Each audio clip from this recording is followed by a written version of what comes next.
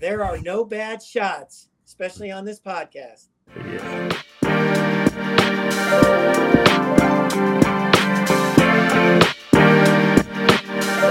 We are back with another episode of the No Bad Shots podcast with my co-host Alyssa Charleston and myself, Stephen Madison. And today we have an awesome guest, one of your favorites, one of my favorites, good guy, John Newley, the head coach of the University of Idaho women's basketball, and he was unbelievable. That guy can talk, and he is unreal amount of knowledge that he has. Oh in my the basketball gosh. world, just everything. It was great to see someone how innovative he's been as a coach and how he's been able to adapt to the times, and that's what has led to his success. And I can't thank him enough for coming on. It was unbelievable. He gave us so much time, and I learned way more than I knew about him, like where he kind of developed the offensive mindset that he had that I loved, that involved a lot of shooting and freedom. He is such a great basketball mind. And if you are a basketball nerd, and in general, if you like basketball, you will love the conversation we had, because we got into depth. We got into, my years that feel like a million years ago, because I feel like I'm like geriatric now, but he is one of the biggest influences in my life. And I told him that, and he always will be. And we basically decided at the end of it, all three of us need to go to the Corner Club, get a beer in one of these days coming up soon when COVID continues to calm down. So what we also want to do on this podcast, we saw on Twitter, follow us on Twitter. I believe it's at No Bad Shots. I think it's just easy like that. No Bad Shots Pod. Yes, I think at No Bad Shots Pod. Make sure to follow us. And if you want to ask us questions, Steven got a question this week from Martin Heemstra that he didn't answer on Twitter, so he's going to do it here. What was it like playing all the time against Sim Bhullar? And before you answer it, tell us who he is. It's actually funny because I was just talking to a couple of guys on my team about Sim Bhullar actually yesterday. It's funny that he's still in your life today.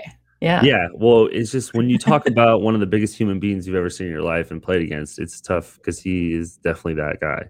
And Sim Bhullar is a guy that Indian Canadian that, wow. Yeah, from Canada, but he's Indian descent.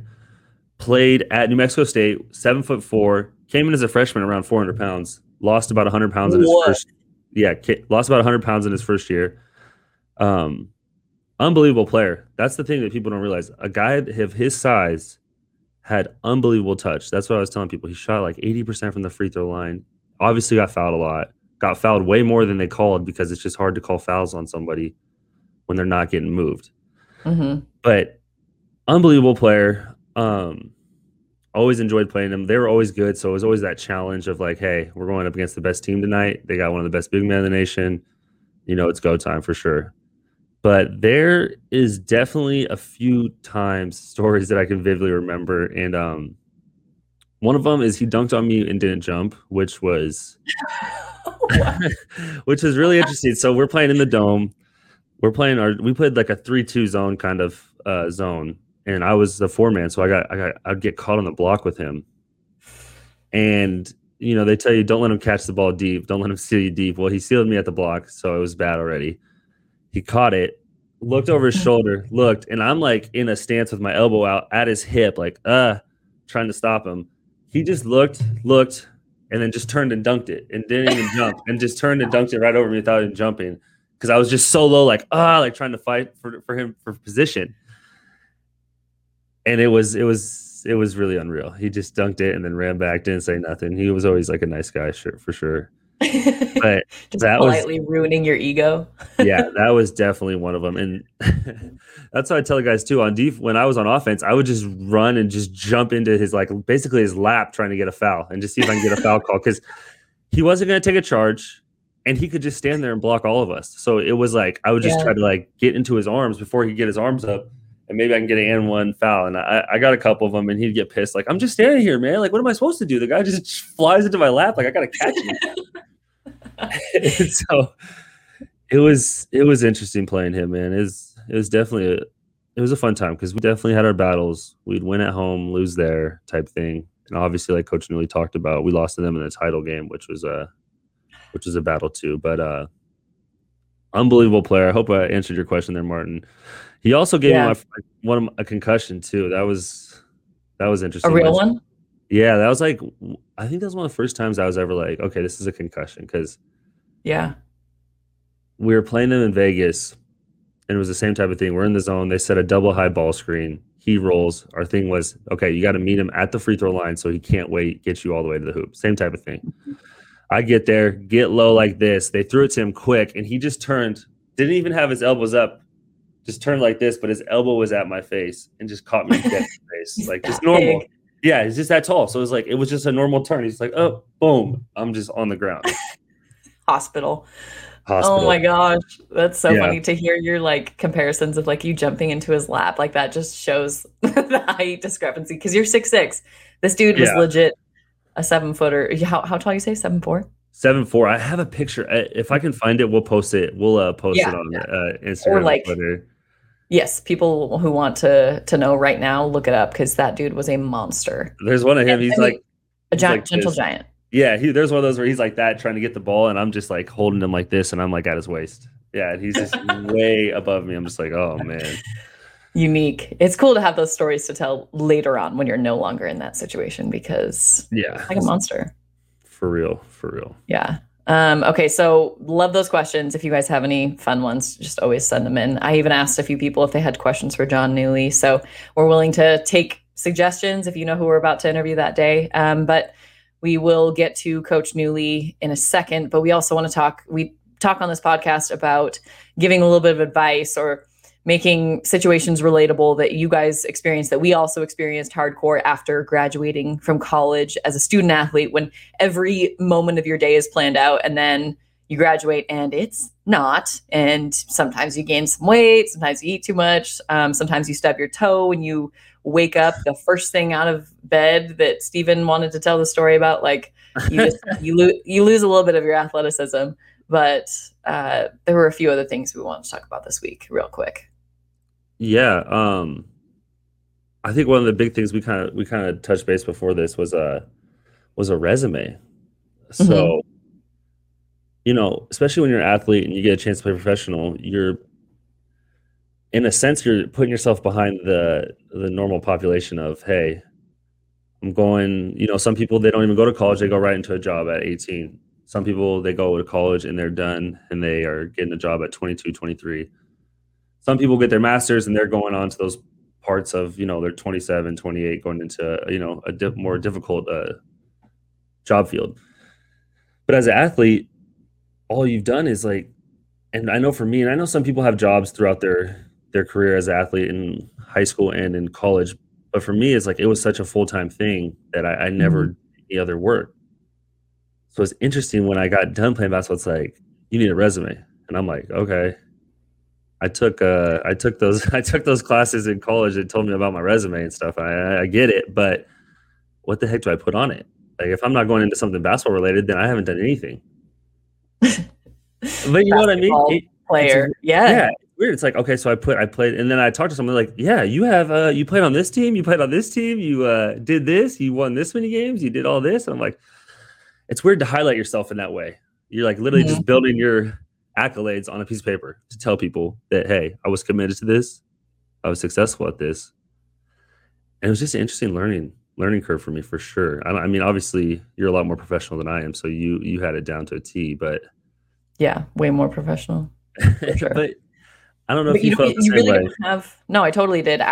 We didn't have to be, and this is a wonderful blessing that Coach Newlee didn't require us to be on campus for the summer and doing workouts in the summer. So I got to do an internship at KXLY where I ended up working, several years later during one of the summers. So that was like my only thing. And then I was a sports broadcasting. Shout out to Julie Scott. Love her and her amazing system she has out there. Glenn Mosley, wonderful people out there that helped me in my career. But that was really the only thing that I had, like inside the Vandals stuff. And it's so hard to get stuff on your resume if you're a regular college student too. And I think you're basically making stuff up, like, mowed the lawn for my dad. I don't know if you can put that on a resume. Like the resume was babysit. The resume was super light if you played. And then you played overseas too. So that struggle is real. If anyone feels that, we feel that too. But if you are an athlete where we're at now, play that up too. I mean, it's not everything. It's not your only thing that you should talk about. And like,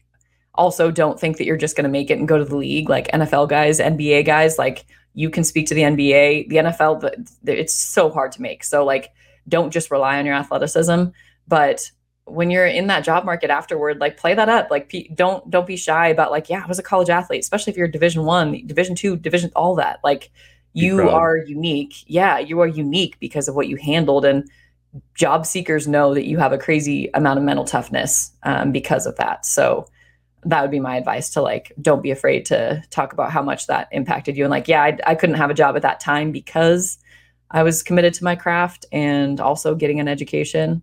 Hopefully you graduate. That's important too. If you get a full scholarship offer, but yeah, that's one struggle we had. Anything else on that?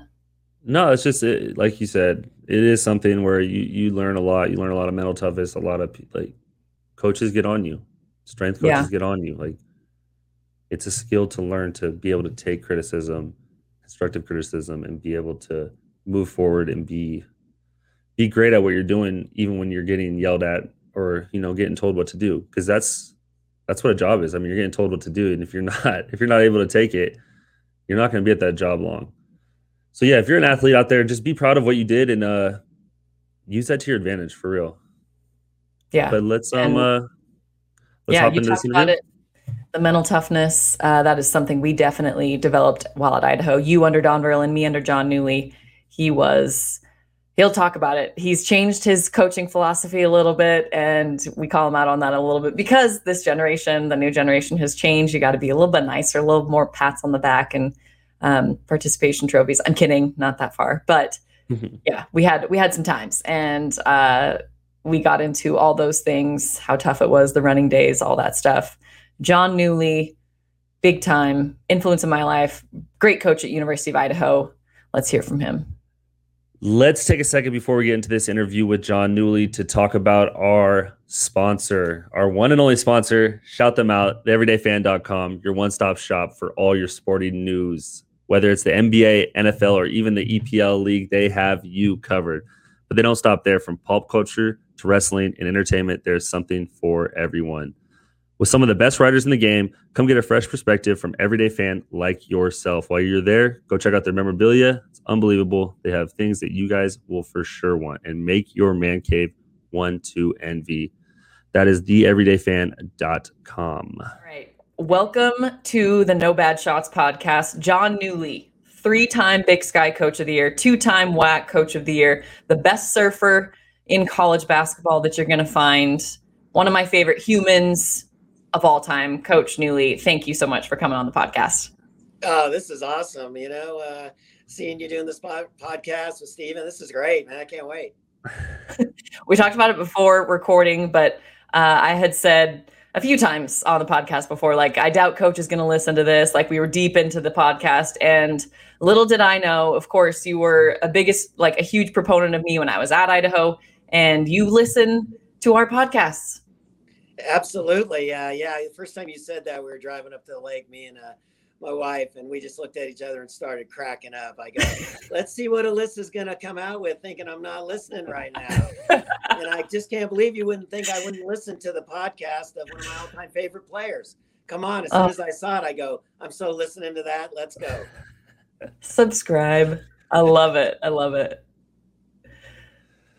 So, Coach, I just want to start off first. I know Alyssa was a big-time player, but how much did it cost to get her to Idaho?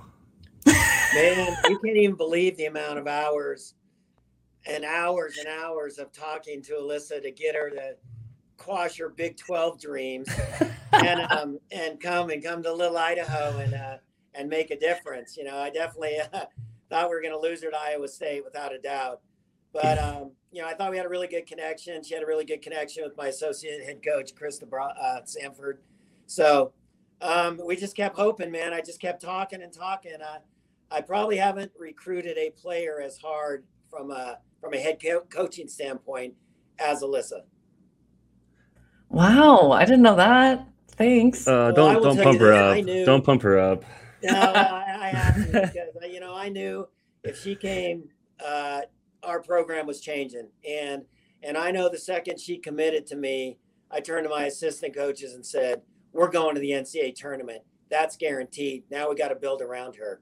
And it certainly came true, and I knew it would.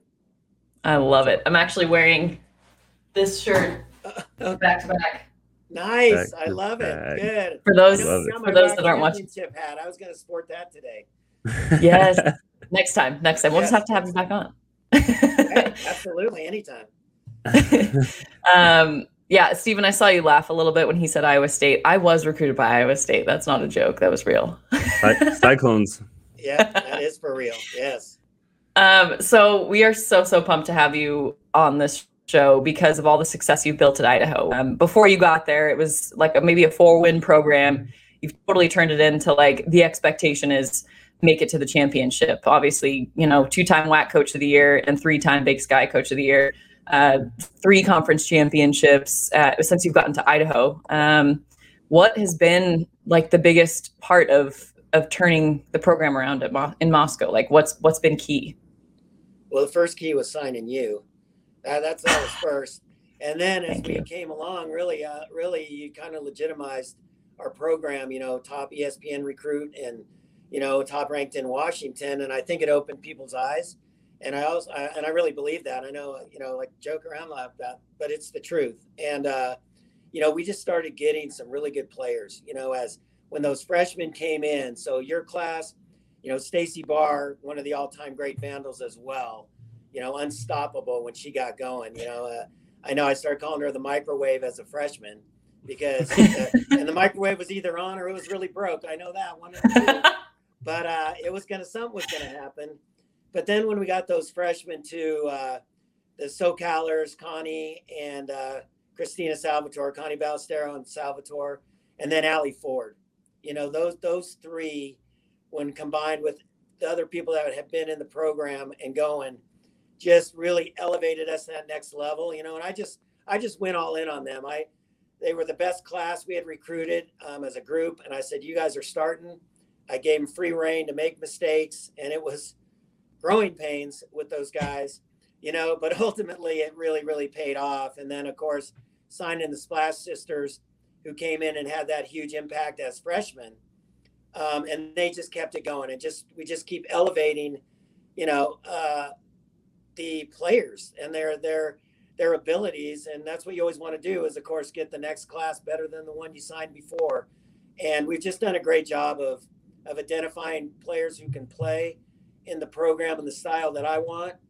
And, Krista, my associate head coach, is relentless with the texting and the calling. I mean, believe me, none of this happens without Krista. She's awesome and has been by my side, all these years since she played for me in Hawaii and Idaho State and has been coaching with me ever since. So, we have a 20-year relationship. She's like my oldest daughter now, and she just does a fantastic job. And I think that constant of us and our teamwork here at Idaho State and up here has really made a difference.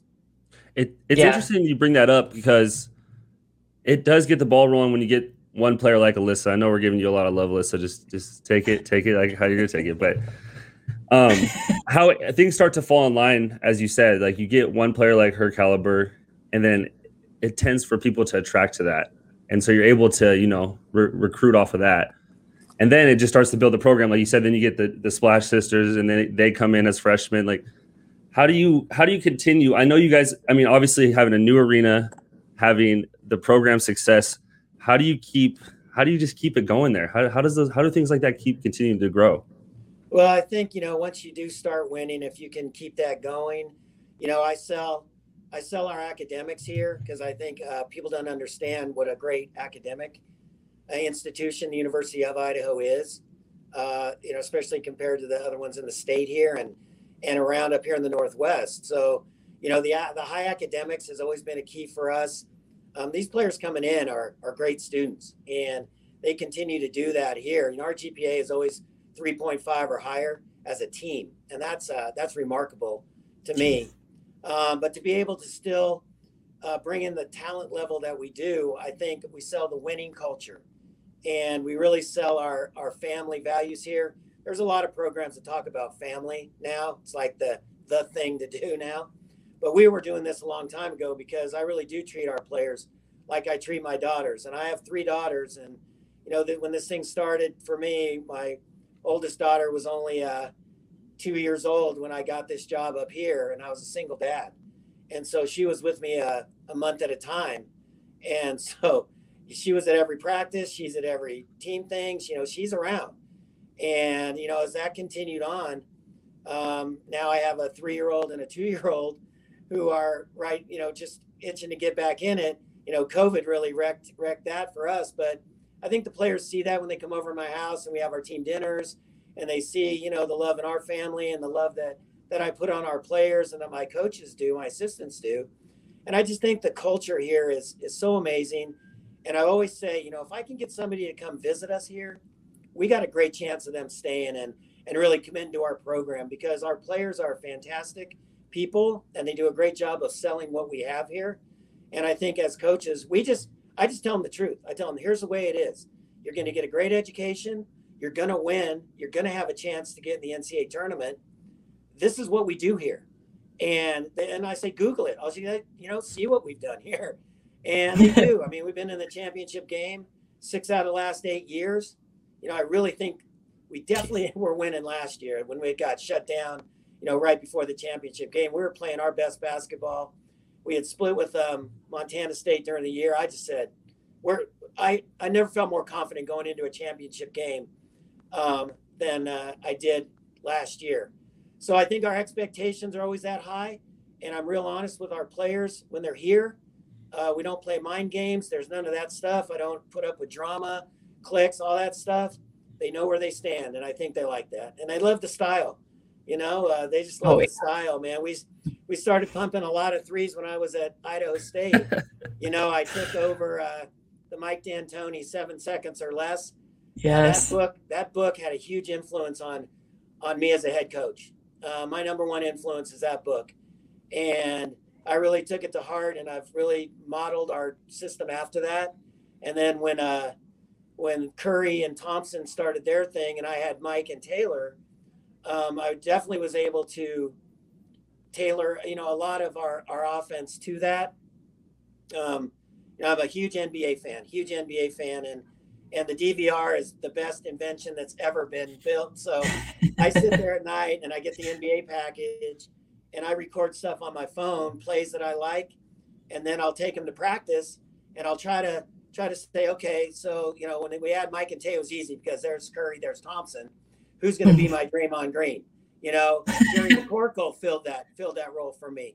Who's going to be my Bogut? Who's going to be, and I'll see if I can slot players in and do that.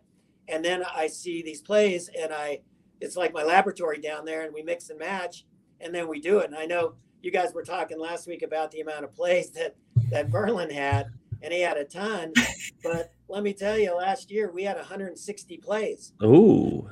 So, is that, do we have about that many?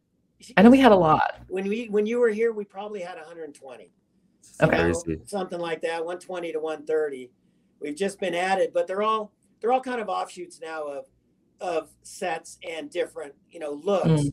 So out of our horn set, I might have 20 plays out of that. Out of our thunder set, and then I got some out of that. And then, so they're all lumped in it.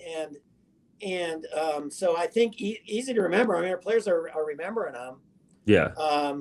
And we got a little more free flow. We went to where, like when you were here, Alyssa, we had a lot more sets, a lot more plays with the Splash Sisters. And then the last couple of years, I've really gone to the positionless basketball and the 5-out stuff that D'Antoni was running with the Rockets. And I stole that from him and from Billy Donovan from the Thunder. So that's what I call my Thunder set. And looking at some of his clinics and the stuff he put in, it's kind of a mixture of both. I've mixed with both. And I steal, the whole term death lineup from Kerr when I put Beyonce at the 5 and take out our, Natalie Klinker, or Nina Carlson, and I don't have a real 5. Well, then Beyonce becomes that person, and she brings the ball up, and then we run stuff like that. So kind of a mixture of all that stuff that I just keep looking at, and something comes to me, and I'll wake up in the middle of the night and go, yeah, we're doing that tomorrow, and I'll put the note in the phone, and off we go. Oh my gosh, nothing surprises me more than you like waking up in the middle of the night being like, oh yeah, this one, like write it down. And we're running it the next day at practice. I remember you put in a play called Warrior at practice, and I was like, we were going through it, and I was like, I swear I saw the Warriors run this like 2 nights ago. Like I knew exactly like that's where I got it. Like, and it's cool that you also have like grabbed from Mike D'Antoni and like that style, and it is really appealing to play in that. And from a player like me, who has never been accused of playing defense, it was a lot of fun because you get to play in this freestyle, and it was so much fun. And also shout out to Krista Brosman, but Krista Sanford. We call her Bras. She is incredible. Still one of my like closest friends, as you are. So special. Both of you guys are to me. I am curious, and this is something that's like on the men's side and the women's side, the recruiting has changed because the players have changed. And like Stephen and I will joke around about it being like players getting softer. That's not the case, but there is more of like a mental aspect to my mental health. Like even I was listening to Mark Few kind of talk to Adam Morrison about it. Like you have to treat players a little bit differently now because that's just the way the game is going. And you have been someone who has adapted to that really well because, you know, you were really tough on us like early on. Excuse me. Whoa, voice crack. Early on. And like, it made us better because we responded well to it. And then you kind of figured out like players after that may not respond the same way. So like, where did you start adapting to that? Because that's tough as like a coach that's been coaching for a really long time successfully to be like open to changing your recruiting style and your coaching style. Yeah, there's no doubt. There's a definite huge shift in the players and the type of players that are coming out now. Certainly, I see it in the last 5 years, but in the last 10 years, for sure. And, you know, I saw really after the first couple of years of being here at Idaho, because as Krista will tell you, played for me at Idaho State. It was tough. You know, I was pretty hard-nosed and getting after people pretty good. And back then you could, you know, and they would just kind of take it. And, you know, now the players are changing. I think a lot has to do because of the club ball and the way the club ball is. If they don't like it, they change clubs. If they don't like that club, then their parents make up their own club for their kid and get their discontented friends to play on it. And so then when they get to college, they just think, hey, well, if I don't like it here, I'll go somewhere else. You know, and I think so you're always dealing with that kind of mentality at times, you know, but I think we do a great job here of really researching.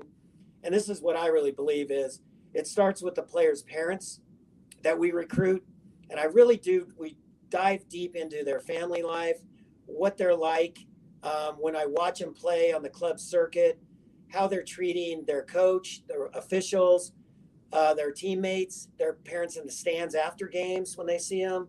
You know, we do I'm really watching that stuff and really mindful of that and not bringing in somebody that already has an attitude, no matter their skill level, because I know they're just going to wreck our culture. And, you know, it only really takes one to come in here and that can really screw your team culture wise if enough people get on her bandwagon.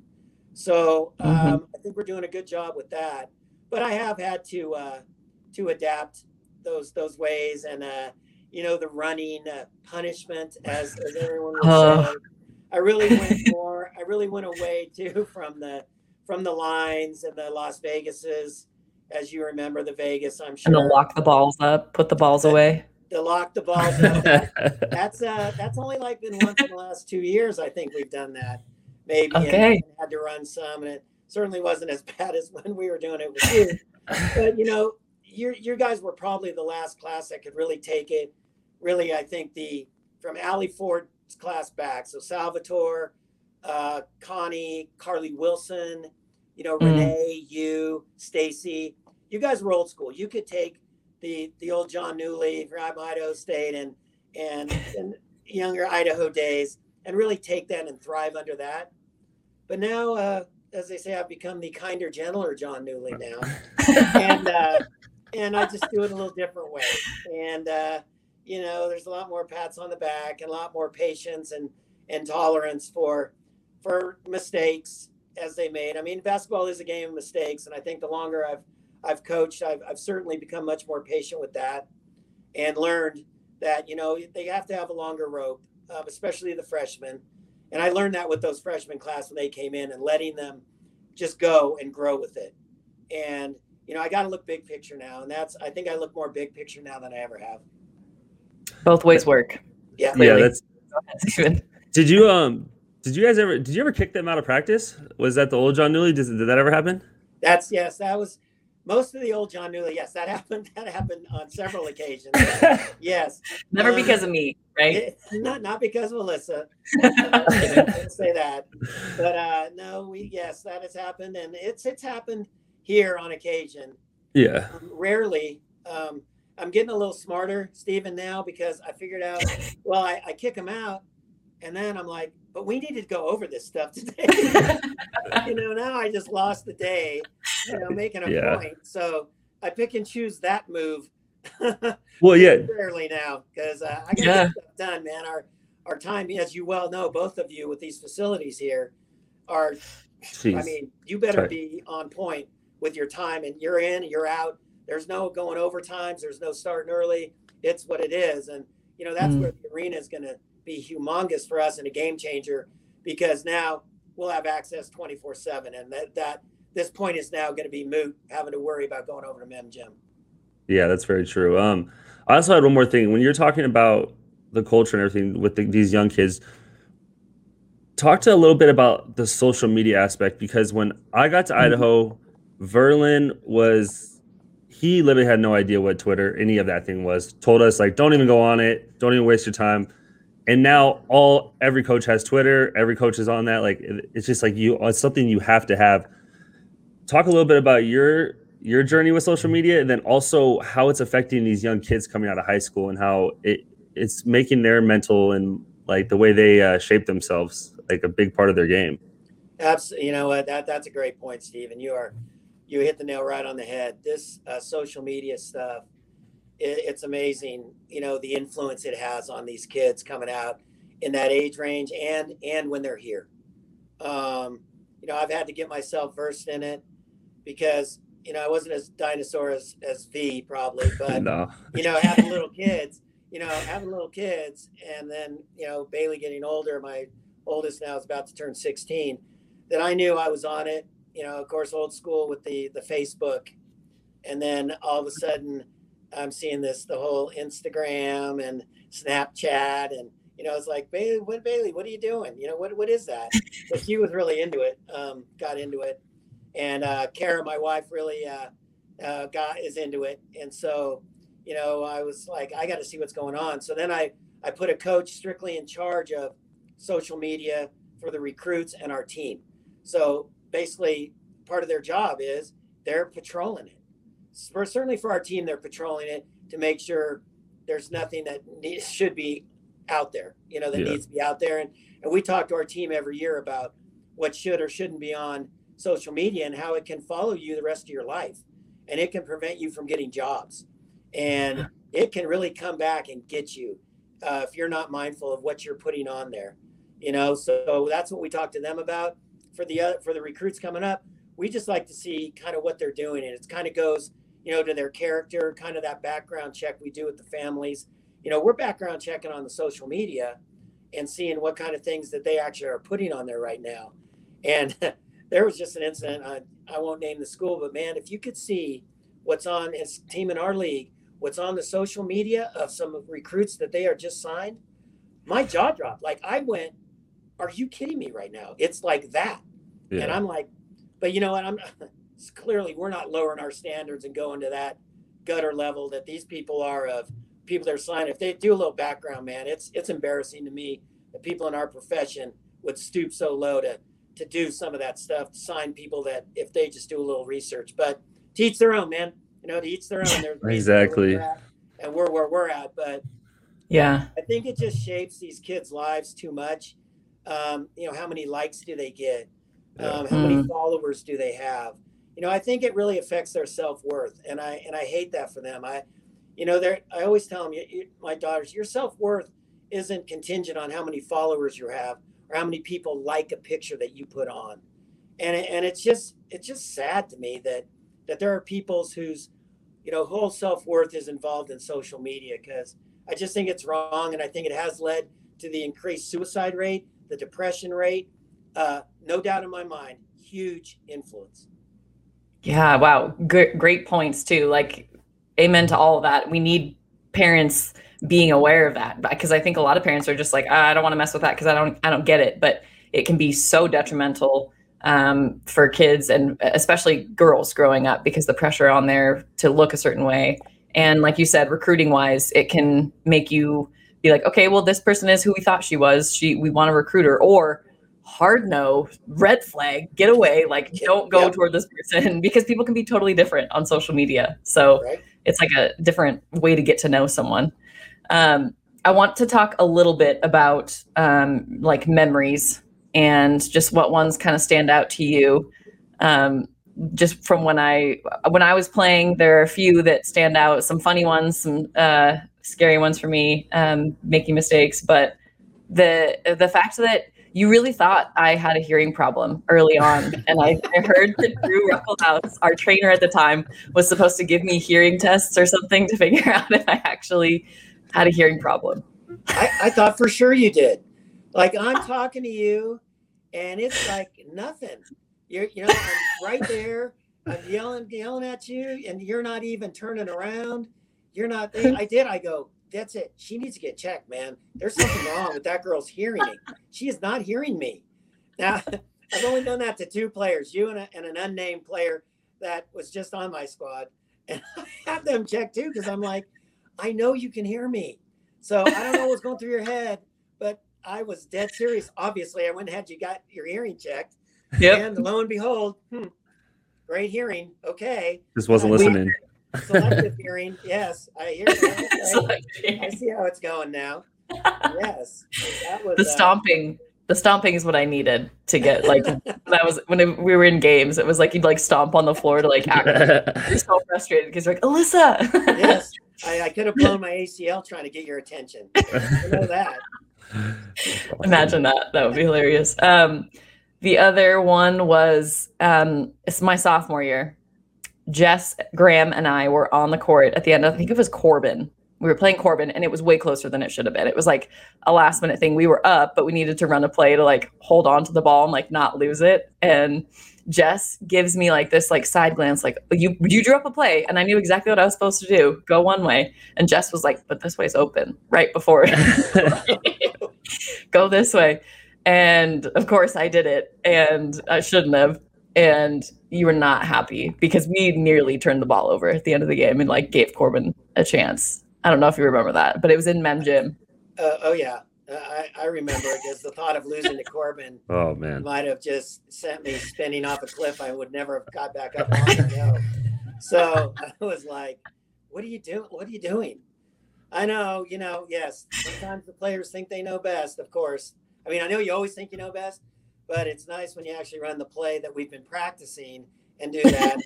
That is one thing I learned well in my early career of head coaching, that trying to draw up a play at the end is never a good thing if you've never practiced it.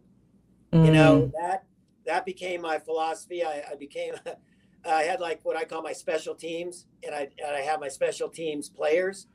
And pretty much, as you know, Alyssa, at the end of at least 3 times a week, we'd go over sideline, just get it in, sideline to score, sideline to get a 3, baseline to get it in, baseline to get a 3. And there were plays that I would get, honestly, mostly from the NBA, from some college games maybe I saw. And we'd practice those plays, same person taking it out. You're going to shoot it. You're going to screen. So everybody knew, and there was no panic going on when there's 5 seconds left and we're down 1. We knew what we were going to do.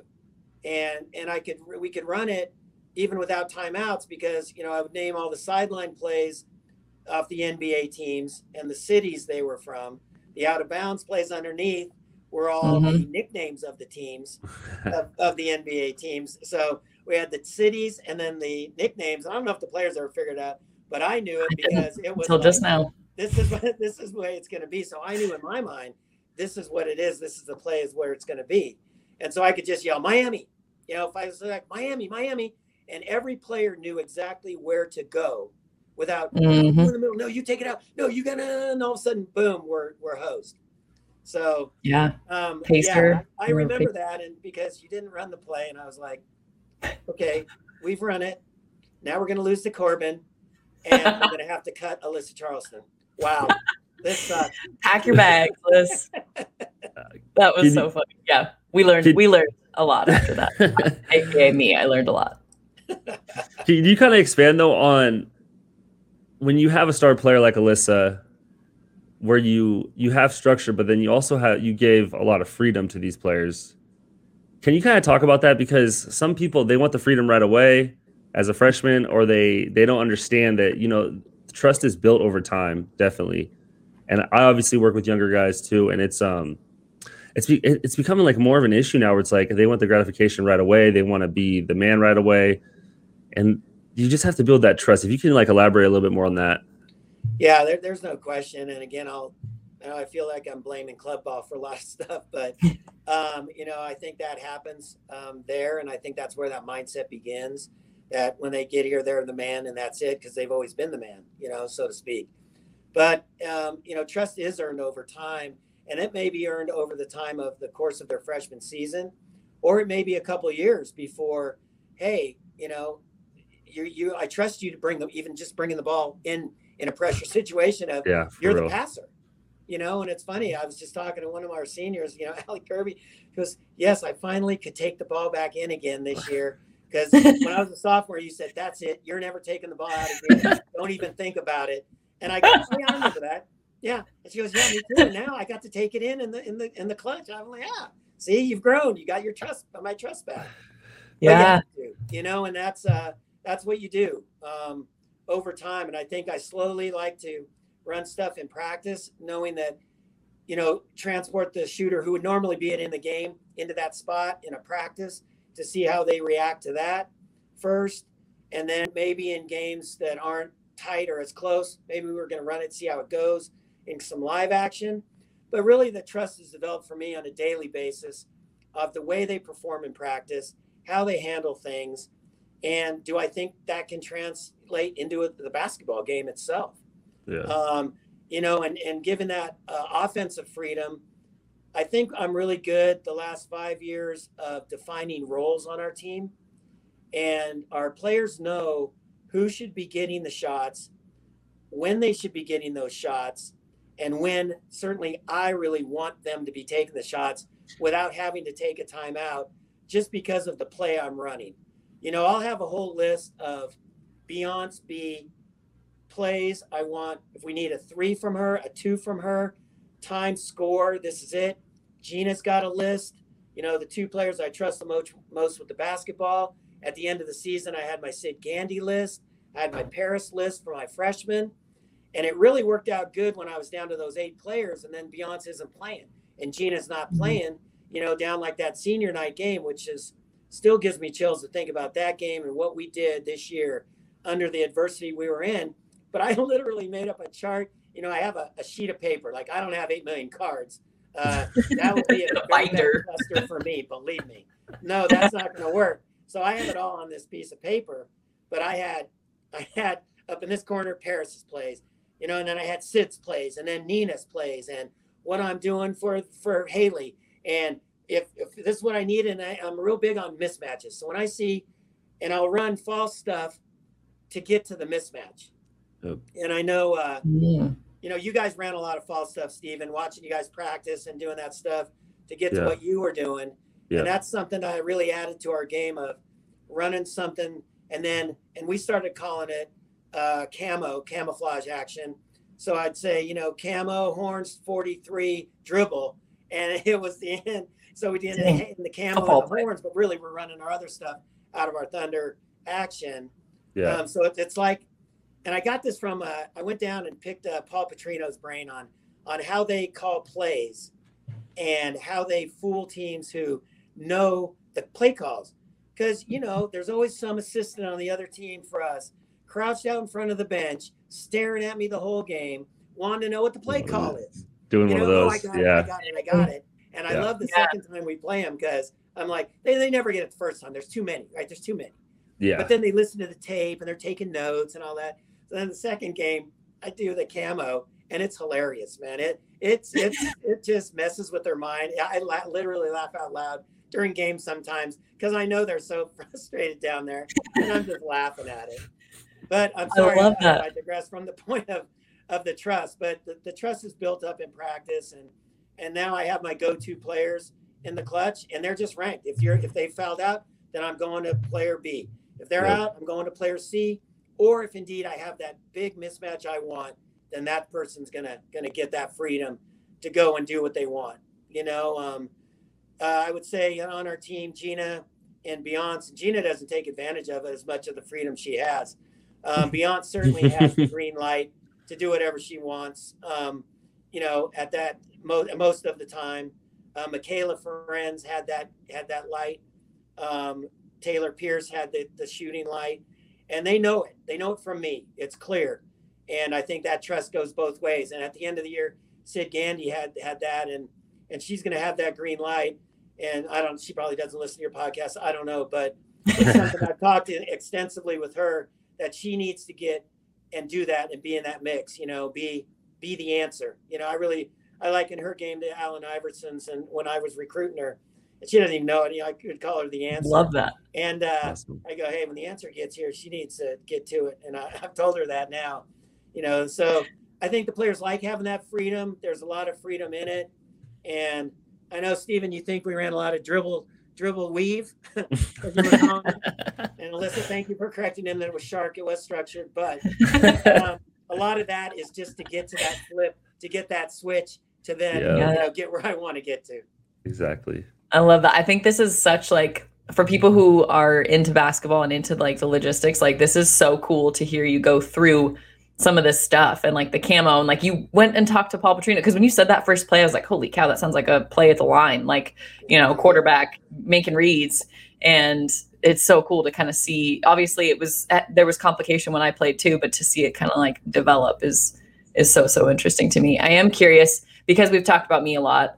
I want to know what your take and what you remember from Steven's game. Oh no. Played. Oh, no. If you remember, I know it was 35 years ago. It was long. But it was a long time ago for you guys, both of you. I know. I remember Steven. Well, okay. The first thing I remember every time I would see him at first, when I first got this job, was the fact that his sister didn't want to play for me. Oh, okay? that was one. So that was not it. Okay. Thanks, Katie. She would have been lucky. She would have been lucky to have you. She would have been lucky to have you for sure. John Newly, June Doherty. Yeah, I know. Right. I was like, I get it. All right, Pac-12. But she's a baller. Yeah. But I was like, because I knew her game. Obviously, we had played these guys.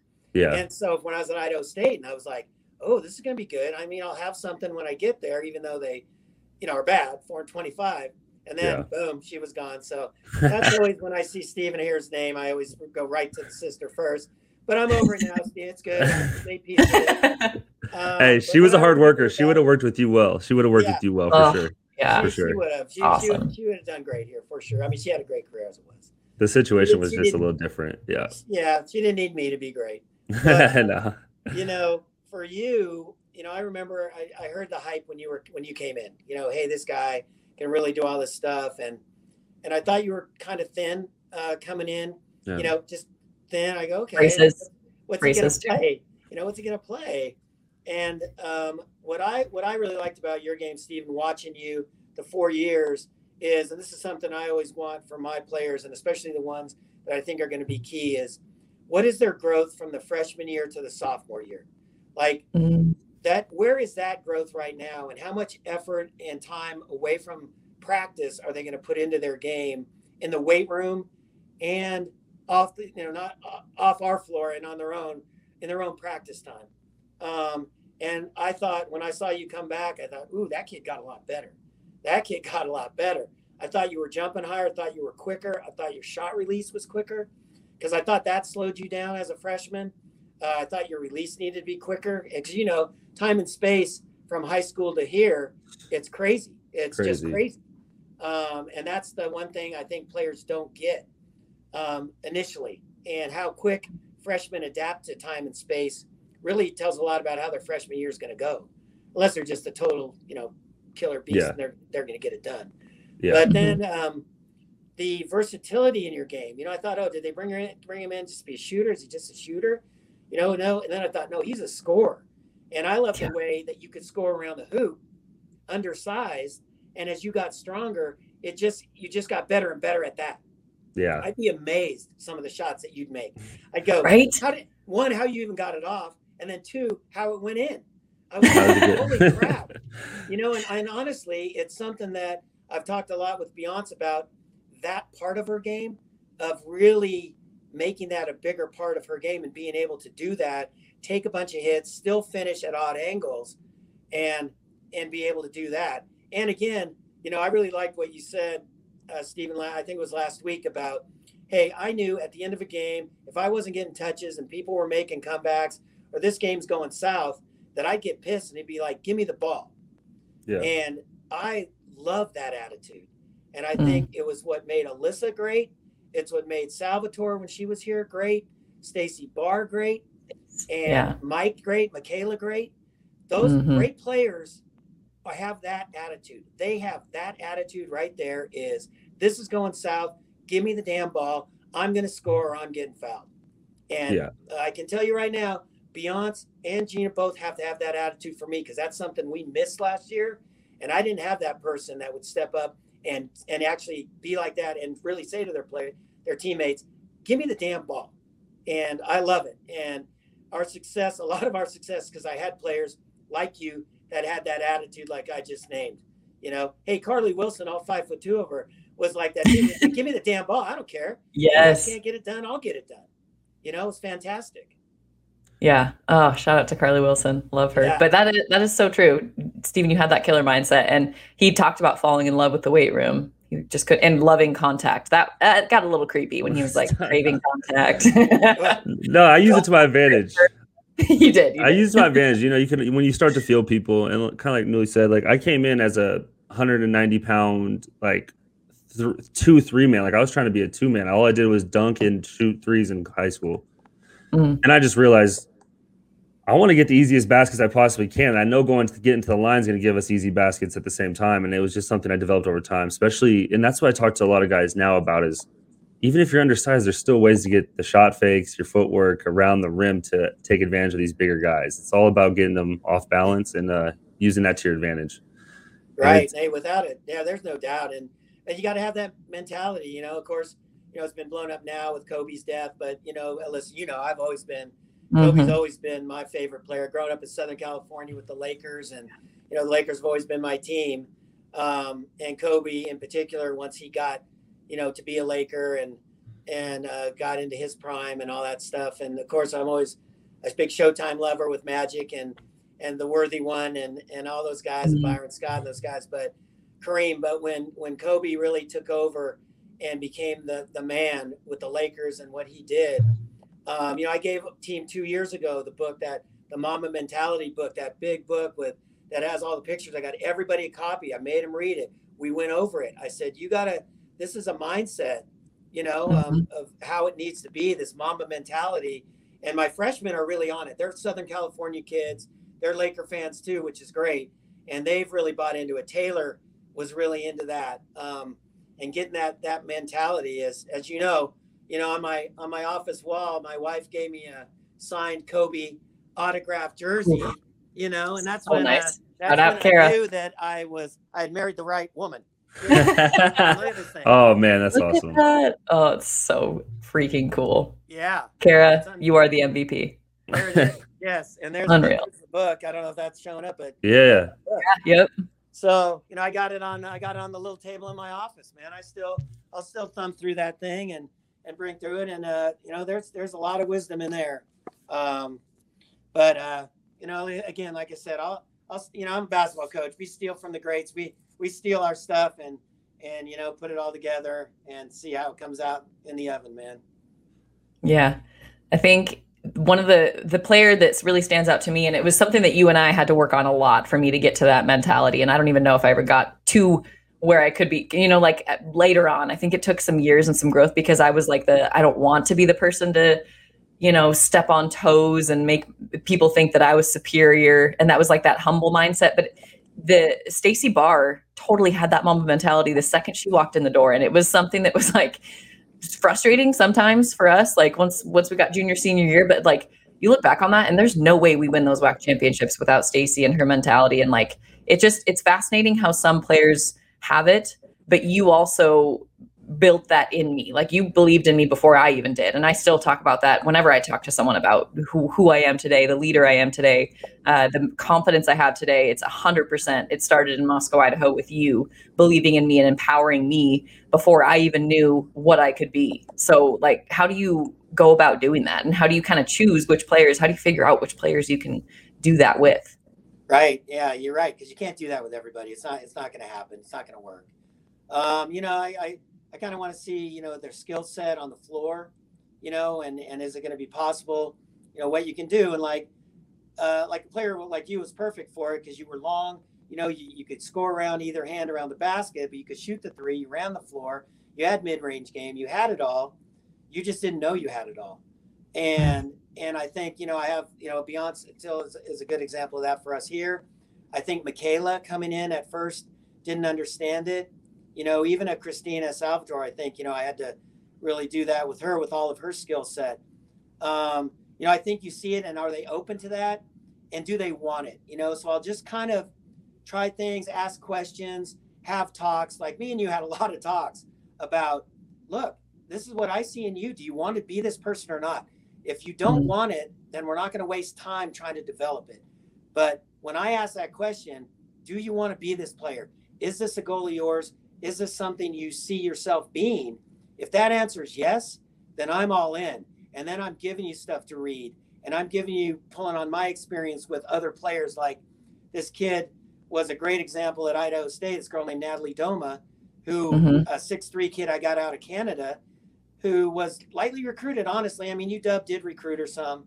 But, whatever, 10 schools. I got her down there because I had good Canadian connections at that point. But she comes in as a 6'3" kid around the basket, kind of raw, but could run, turned into the Big Sky, the all-time leading rebounder and scorer in Big Sky history. Wow. In Big Sky history by the time she left. Now, Michaela topped her scoring-wise by the time she left, which is crazy to me. So I was fortunate enough to coach a post player who was the all-time leading scorer in Big Sky history, and then a guard who became the all-time leading scorer. But, by the end, Natalie's shooting threes. She's taking these running hooks, and because she knew I was good with it. And she was that player, like, give me the effing ball in games. And there was no stopping her. It was like, give Alyssa the ball. Let's go. But you got to want it. And it's a slower process. It can be a quick process, like you said, because I believe you. When Stacy Barr showed up here, it was full on, give me the ball. The great Stacy Barr is here, and get out of my way. From wherever. I saw that down there, man, and I was like, "Yep, that's her." So, definitely her. And people fed off that. And you're right. The way she elevated her game in the WAC tournaments was unbelievable. Like, literally unbelievable, even for those of us who had seen her do that kind of stuff in practice. Just get pissed off in practice sometime. And then just go, I'm tired of this. I'm tired of playing. Honestly, you can almost see in her mind, I'm tired of these clowns. The circus is over. Give me the ball. Let me get this done. And then I'm going home. This is over. Yeah. That's her. I respected it so much. I respected it a lot later, like more so than in the moment. And it's just, for sure. She's so unique. Well, that personality can rub people the wrong way. And ultimately, it did. And it cost us, I think, for a year. Certainly it did. And them not understanding, I think some of the teammates not understanding, quite what she brought us in the big picture. And again, there's the big picture. And again, like me, I got to treat people different. And that's one thing, like I always tell our players when they get here on that meeting on Sunday at my house before, everything starts is I'm not going to coach you all the same because you're all not the same person. So don't worry about the way I coach Susie over here and the way I'm coaching Jane over here, because those things don't correlate to you. Yeah. You better worry about how I'm coaching you and how I'm motivating you and how I'm getting the most out of your potential and not how I'm getting the most out of Alyssa, because yeah, I'm spending more time with you and developing your mental game and some other stuff that I know you're capable of doing. Whereas maybe this player, she's a 3-point shooter. That's what she is. And in my system, that's what she's going to do. So I'm not practicing runners and floaters and all that stuff because I don't want her taking the ball to the basket because bad things are happening. So know how to come off a pick, know how to shoot the ball coming off a pick with or without the ball, and play me some defense, please. And you're going to get minutes. But you know what? This player is going to do a lot more things and either live with it or there's the door. See you later. There's 25 people calling me daily wanting to be a vandal. So there you go. Very true. Only the strong survive. Oh, Only the boy. strong survive. I wish I had $1 for every words time to I live that because and that has been a constant. That's all awesome. My time at Idaho State all the way through, and I know you guys are like, here it comes, because Here it comes. we had somebody leave, it'd be like, whatever, man, only the strong survive. Ready, Vandals, let's go. On to the next. Yep. You weed out the ones that aren't willing to be there, and Exactly. it totally worked. Yep. I'll always remember that. Well, I have one more question for you, Coach. So obviously, you probably get asked this a lot. You've had so much success at Idaho. You've been there for a while. What has not drawn you to leave the University of Idaho for a bigger, better job? Well, I think one is what we've developed here in the program, and not really wanting to start over at the rock bottom like I did at Idaho State and here, to build up the programs to the NCAAs like I did at both places. I think, there certainly has been offers come my way, and I'm starting to get a few more now. I think the arena is great, and I've been waiting for that to take place, which I think is going to be a game changer for us. Sure. But, Moscow is a great place to raise a family. And as a single dad, when I was here with Bailey, I had a lot of support, not only from my assistant coaches, but from the department here. Shout out to Rob Spear, who, totally allowed me to be a single dad. It's the reason a lot of people don't understand why I left Idaho State, an NCAA team, a 20-win team, loaded with all those players coming back. And they went to the NCAA tournament again with my players in 2012. But they weren't going to allow me to have Bailey, my daughter, who was then 1.5 at the time, to travel on university vehicles. Well, I had a university car. I mean, we're riding on the bus. We're doing it. And they, new AD came in, new president, and they said, sorry. And I go, I'm a single dad for a month at a time. She's with me all the time. She has to be. And they said, no exceptions. And I said, then I'm getting another job. And honestly, I couldn't leave the state of Idaho because my custody would have got sent back where my ex-wife went to Louisiana. Oh. So I literally thought, I'm going to be working at 7-Eleven in Pocatello, maybe, because I'm not giving up custody of my daughter. That was not that was my priority. And at the same time that had happened, DeVilbiss got fired here. This job opened up. One of my ADs that had been previously at Idaho State that was cool with me and Bailey was then an assistant AD.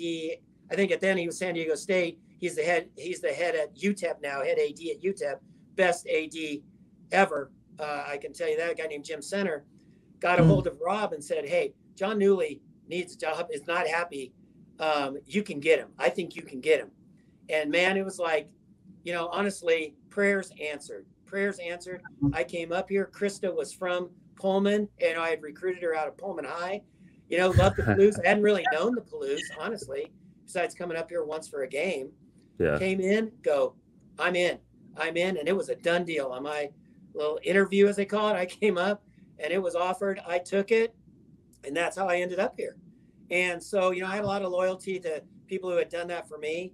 And, department was really close and good at that point. And the town is fantastic for families. You can't live in a safer place. There's really virtually no crime here. Great, beautiful campus. It was all going good. All going good, So that's what's kept me here. There certainly has been a lot more offers the last few years. Now that I've kind of shown sustainability here of winning and our culture and how many championships. So It's interesting. Let me just say, it's interesting when people call now. Yeah. I'm hoping that the Idaho Vandals still want me here, and they'll show that here in the off season, is what I'm hoping. Okay. Message delivered. Message sent.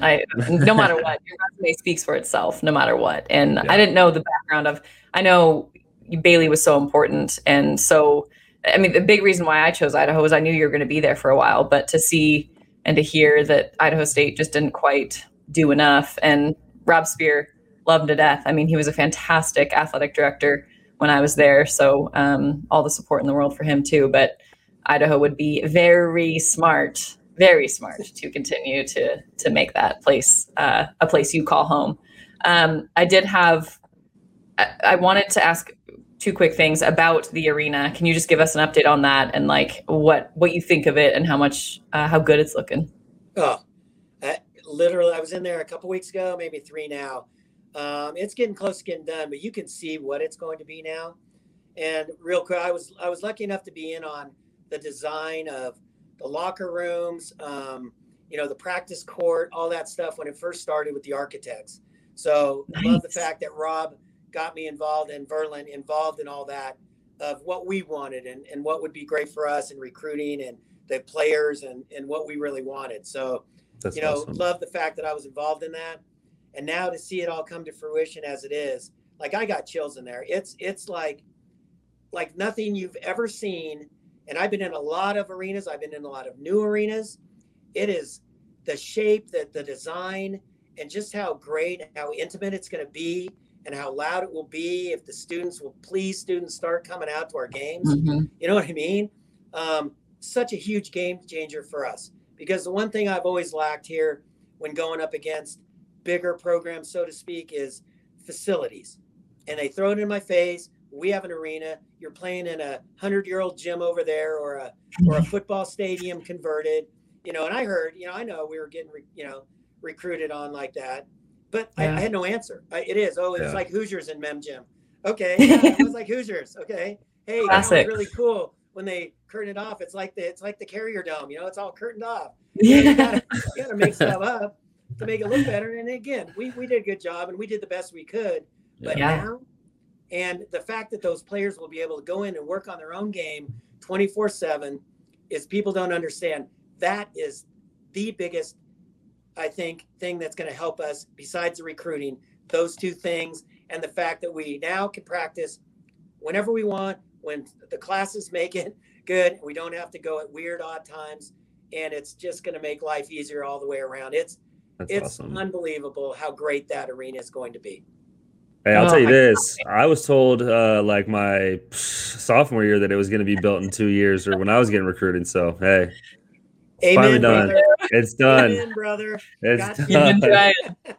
It's done. Process. Man, I'm so excited. Oh, man. Cannot wait to see. And everyone's like, hey, okay, great. Like the Splash Sisters. Oh, great. But we're not going to be here. Yeah. And then the 14 this year, just on that edge, of not making it. So, that's why I'm putting together an alumni game and, bringing it back and going, hey, you guys can play in the arena. Because I did promise people they'd be playing in an arena. Exactly. My word, man. I'm a man of my word. I will tell you. So great. I'm at least going to give them the opportunity to come back. If they say no, if they can't make it, well, they had their chance. So I'm definitely they had their chance. Definitely big on my list for sure. All right, I got to start getting in shape. Okay. Yep. Get ready. I'm not trying to get embarrassed in this alumni game.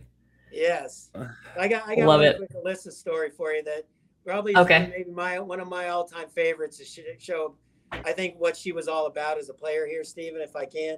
Yeah. We had a game and she was sick, and she played in like 130 or some consecutive games. I beat her. She's sick. Sorry. I got her by like 2 games. So annoying. She was sick, and I'm like, oh man, and we're over in the dome. And she's in the, the doctor's office that's in the training room. And I'm like, well, she's sick. What do you mean she can't play? What do you mean she can't play? I'm telling the trainer. She's throwing up. She's too sick. She can't play. I'm like, well, he said, we're going to give her some fluids. We'll give her some fluids. You can check at halftime. I go, okay, all right. So we're playing. And I'm like, every time I'm like, I'm sending the assistant back. I go check and see how Alyssa's doing in that training. I'm like, this is not going good for us. It's not going good for us. Halftime comes, I'm like, okay, can she give it a shot? And she comes staggering out. Like, I'm really going to date myself though. Like the old Willis Reed against the Lakers coming through the tunnel. If we would have had a big crowd, they would have been really loud. But really, it was the whole Willis Reed moment. I got chills watching her come out, and I'm like, let's go. And it's kind of like that. She goes in, hits a bucket, misses a shot, hits a bucket. That's it. But gave us that shot that we needed in the arm. And it was an important game. Like, I really can't remember who it was. It was an important league game. San Jose State, yeah. Yeah, San Jose State. I was going to say that. I was like, am I right on that? San Jose State, we needed to win. And she was willing to take the fluids, come off the table, go out and play, do it, and then call it. And that's all you need to know about Alyssa Charleston and her greatness at Idaho. I can tell you that. Awesome. That's awesome story. I so appreciate that. And for what people didn't know, if they don't remember, there were several trips to the bathroom, porta potty, whatever it was near there, because we were not feeling good. Fluids were still not staying down. But they weren't. That was afterward, I felt fantastic. I was like, I feel like Michael Jordan, flu game. What? Right? No, but that was a ton of fun. And last memory for me, that I will always remember too. And it kind of, I feel like summarizes our relationship and what we are now. Cause you and I could go grab a beer together. And I think that's so freaking cool. Cause I don't think a lot of players that I played and grew up with, that played in college don't have that relationship with their college coach. And I value that so much. But it was after we made it to the NCAA tournament, second time playing Louisville. We didn't beat Louisville. We were in that Iowa locker room that was so tiny and like so thin and narrow.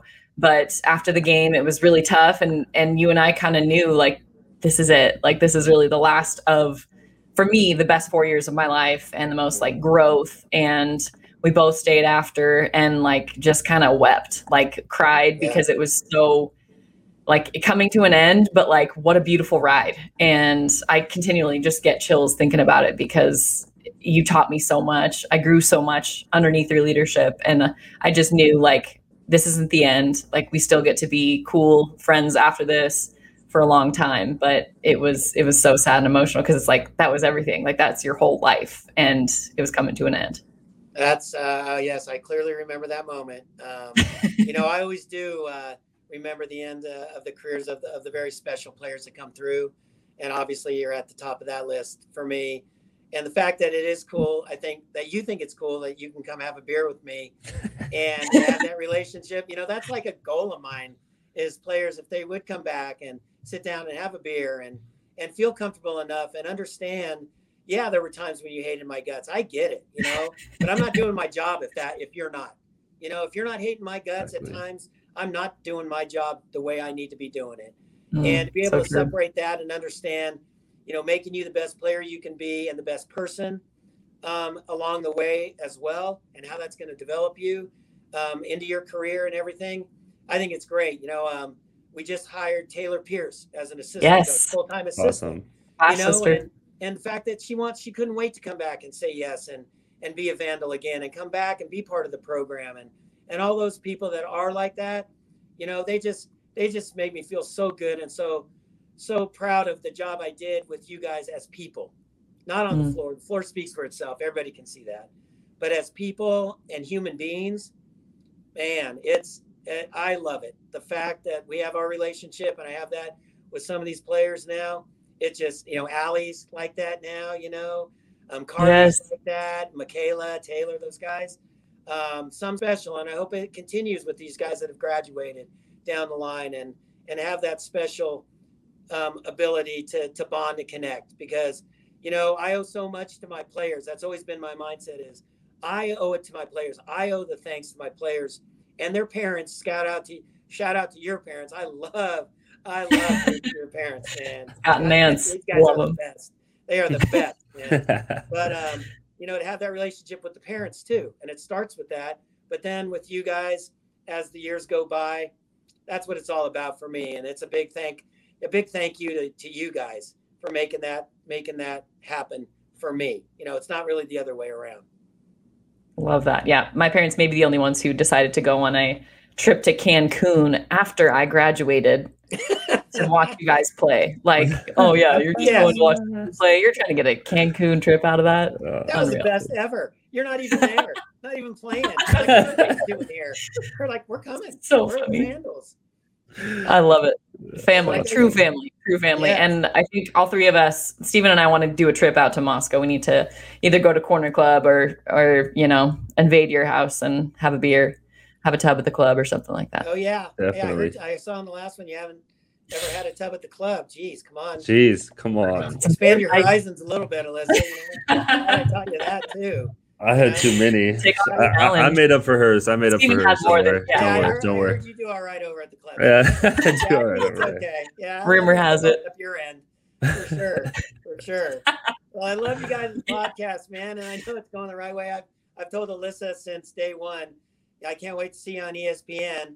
I don't even know if that's a goal of hers anymore, but as I watch all those people doing all the sideline and doing the games, whatever, I don't care what role it is, you need to be on there. Yes, there's some she people that does. need to be out and you need to be in. So She does. call because I'm making the call when this is over. I'm ready. He's making the call. He's making the call. The biggest fan, biggest supporter, and you always. I so appreciate that. Coach, thank you so much for coming on. We appreciate it. It was a ton of fun, and I think we'll have to have you back at some point. Oh, I'm ready to come back whenever you guys will have me. This is awesome. And Stephen, thanks, man. And I know we didn't do any talking really about you too much, but your career was amazing here. And I'm still pissed for you guys that you blew that championship game. Oh man, I was like, okay, here it goes. We're both teams are going. Everybody's dancing. Everybody's happy. We've done it. So, man, I know how that feels because I've been at the wrong end of games, clearly. Championship game as well, and it's much better with the net around your neck. That was right. That was special. That was special though. That was a special time, especially in Idaho history, just men's and women's that year. There you go. It was. Yeah, it really was, and that picture tells it all. That's awesome. That picture is that this picture? Well, it's definitely on our wall. I'm trying to think if this is this is the big sky one. That's the latest one that makes it on the wall. Oh yeah.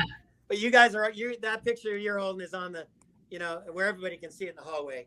So that's awesome. Love it. Don't worry, it'll be over in the arena somewhere. I love it. Yeah. Yes.